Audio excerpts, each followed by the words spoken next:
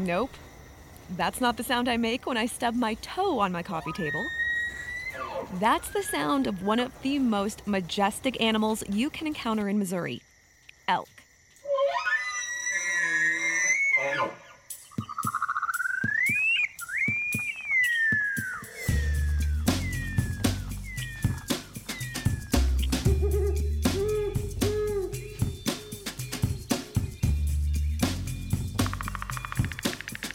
Hey there, and welcome back to another episode of Nature Boost. I'm Jill Pritchard with the Missouri Department of Conservation.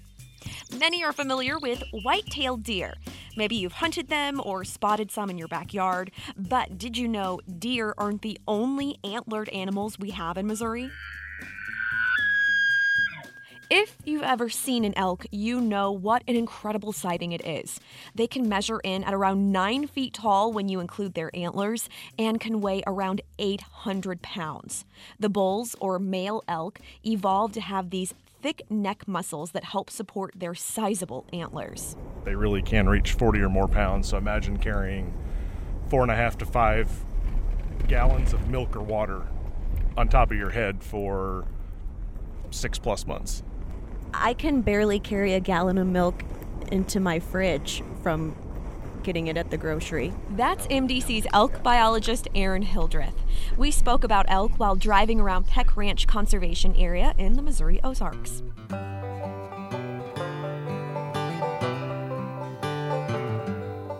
So, a little history lesson. Elk naturally occurred in Missouri until the 1880s, when their population was wiped out due to overhunting. But over the last several years, with the help of numerous partners and supporters, MDC reintroduced about 100 elk from Kentucky to a remote stretch of land in the Ozarks called Peck Ranch. Aaron explained the secluded area was an ideal habitat for elk for several reasons. Missouri today is not what it was in the 1800s. We have a lot more people in Missouri, and we have a lot more row crop agriculture. And elk, they have a big belly, so they have the ability to eat a lot and potentially to cause problems for people. So when we looked at where in Missouri is best, we had to think of that aspect. We also had to try to think of, for a state that's 93% privately owned, do we have anywhere in the state where we have a large chunk of public land? We looked at the Missouri Ozarks and in this portion of Carter, Shannon, and Reynolds counties, roughly 80% of the landscape where elk are reintroduced into is publicly owned or public have access to that property. So that's a really cool thing in a state that's 93% privately owned. Also, the Missouri Ozarks have basically no row crop agriculture. They have a fairly low human population density and a fairly low road density. So a good spot where elk can have some space, be elk, and lessen the likelihood of elk causing problems.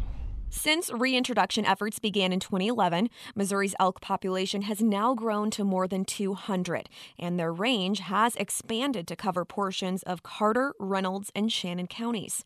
And what's even cooler is that Aaron has seen this reintroduction effort go full circle. I feel kind of fortunate I've been able to see this kind of full circle. I was doing my master's work in Kentucky in 2012 and 2013.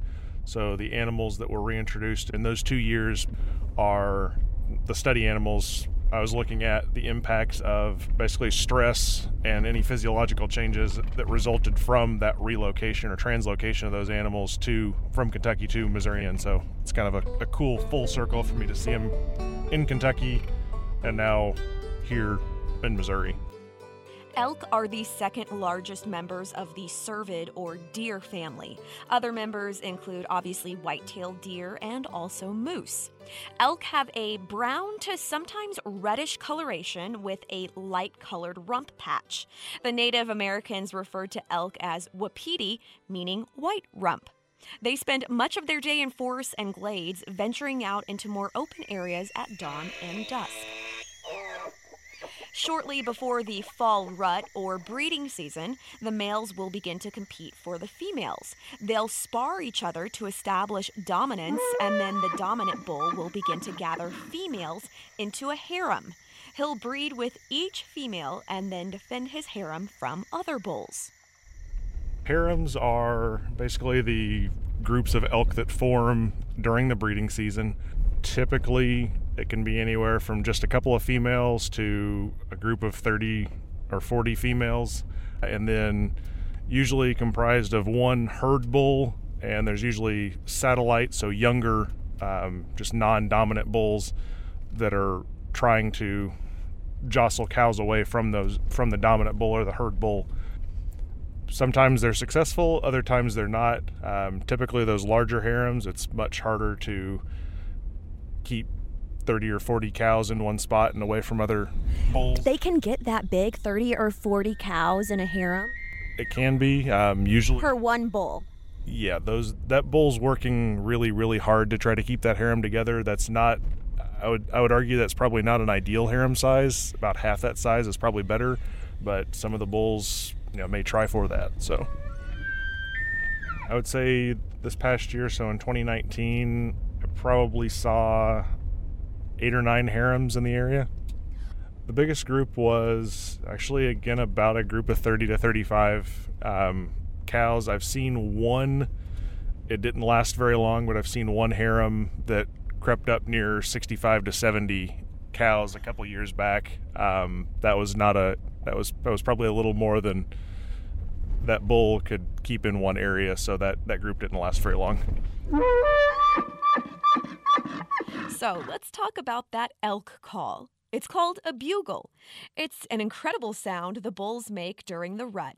But you have to wonder, how can an animal taller than Shaquille O'Neal and about as heavy as a grand piano make such a nightmare-inducing scream?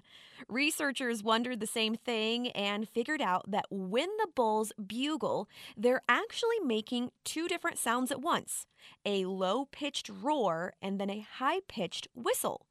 The bulls are able to produce both sounds using their mouth and nostrils simultaneously. A terrifyingly beautiful sound and one of their main ways of communication. Fun fact, elk can also chuckle. This sound is another way they express dominance to other males and to attract females. Bugling and chuckling isn't the only behavior bulls engage in during the rut. They also like to scent up. While whitetails don't usually bathe in their own urine, whitetails will pee on their tarsal glands, so the little weird patches of fur that seem to get really, really dark on the hind legs of a deer right around where we'd think of as their knee, those are the tarsal glands. That's how one of the methods deer use. With elk, wallows are frequently something that they will also pee in, water or muddy depression that they'll kind of roll around in or mess around in. That's right. Males will basically dig a hole, fill it with their own urine, and roll around in it to attract a mate. Suddenly, that phase of axe spraying that every middle school boy went through doesn't seem as bad. We'll talk more about elk with Aaron after the break. Stay tuned. The sights and smells of fall are evocative and unmistakable. So too are the sounds. Singing crickets mark the transition from summer to fall. Crisp, dead leaves cover the ground and crunch underfoot. Squirrels raise a leafy rattle and chatter as they scurry for acorns to bury and find again as fall fades into winter. Deer look for mates and they move restlessly. Bucks vying for dominance fight and their antlers clack and scrape. Migrating geese cut across the autumn skies in wide V formations. Their chorus of honks fill the chill air, first softly, then stridently, and then fades away. Spend some time outdoors this fall, enjoying the sounds along with the sights and smells. Discover more by signing up today at discovernaturenotes.com. The Missouri Department of Conservation, serving nature and you. Welcome back to Nature Boost. We're talking elk this episode with MDC's Cervid Biologist Aaron Hildreth down at Peck Ranch Conservation Area. MDC's elk restoration not only opened a possibility for a hunting season, but it was a huge boost to the economy through wildlife viewing, a popular pastime for Missourians. Elk have far more value than here in Missouri than just the hunting side of it. On the other side of the coin, we look at kind of the wildlife viewing and just people wanting to see elk. And we look at the Missouri Ozarks and the key economic drivers in parts of this area. You have hardwood timber, and you have tourism. A lot of the tourism right now revolves around activities on the Current River. While you have some activities that go on in the winter, most of that is summer between Memorial Day and Labor Day, floating, canoeing, kayaking. So outside of that time of the year, there's not a ton of stuff on the tourism side. Elk don't care if it's the middle of the summer or the middle of winter. They're still out doing elky things no matter what.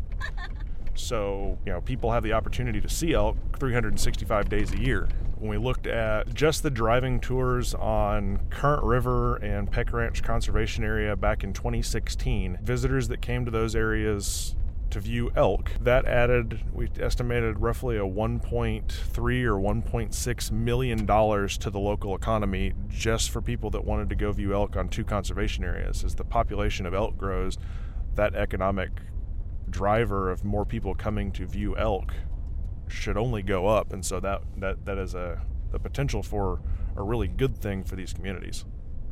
Wildlife viewing is, I think, one of Missourians' most favorite pastimes. Absolutely. We've got, fantastic birding opportunities in the state, and we have a lot of birders.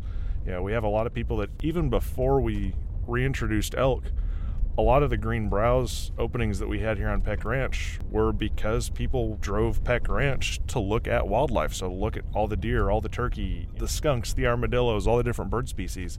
Missourians love their wildlife. Just providing a really big, charismatic animal on that landscape for Missourians to view, a lot of Missourians take advantage of that opportunity. If you've never visited Peck Ranch Conservation Area, I highly encourage you to check it out. In addition to the elk driving tour, the area offers miles of hiking trails, primitive camping, and a variety of stunning landscapes. But as you take the driving tour, there are a few important things to remember. We strongly encourage folks who are out there to view wildlife, both for your safety and for others who are trying to see wildlife. When we get out of our cars, the animals know the difference between us on foot walking towards them and us staying on a road and watching them from a distance.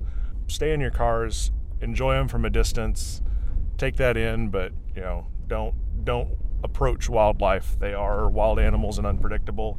If for some reason there's an animal that is coming to you and maybe trying to stick its head around your car, roll up your window. Don't pet animals, don't feed animals. This is wildlife. These are not pets, these are not livestock.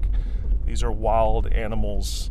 Give them their space. Keep in mind that a mature bull can be 750, 800 pounds, and they can run in excess of 30 miles an hour. It's like getting hit by a freight train. It's a bad life choice to put yourself in the way of wildlife. And even the cows, like any other mom, they protect their young. And whether they have young or not, if they feel cornered, they may very well attack. And we can have cows that are 550, 600 pounds. That is a very big animal that you don't want to make mad. In addition to Peck Ranch, you can also go on an elk driving tour nearby at the Current River Conservation Area. But if driving down to the Missouri Ozarks isn't realistic, there is another option if you're in St. Louis. Lone Elk Park is a wildlife management area managed by St. Louis County that offers tours of elk, bison, deer, turkey, and waterfowl. Though the animals are captive, it's still a great opportunity to see and learn more about them. Insider tip, park staff feed the animals first thing in the morning, so the best time to see them is before 8 a.m. They're really cool, and it's awesome that they're back here in Missouri, and I strongly encourage everyone to take advantage of the opportunity to come here to either Peck Ranch or Current River, or even on Park Service property. Come out here and view the elk. They really are a cool creature. You can hear bugling anytime between late September and sometimes even as far or as late into early December, so you can hear them bugle. There's camping here at Peck Ranch, so you could camp out and hear an elk bugle in the middle of the night. It's a really cool sound and a really cool opportunity for Missourians. The restoration of elk in Missouri is another conservation success story. And come this October, MDC will offer 5 lucky Missourians the chance to hunt elk in the state's first hunting season in modern history. To learn more about elk and elk restoration, visit MissouriConservation.org. Thanks again to MDC's Cervid Biologist Aaron Hildreth for the great information. And thank you to tuning into another episode. I'm Jill Pritchard with the Missouri Department of Conservation, urging you to get your daily dose of the outdoors.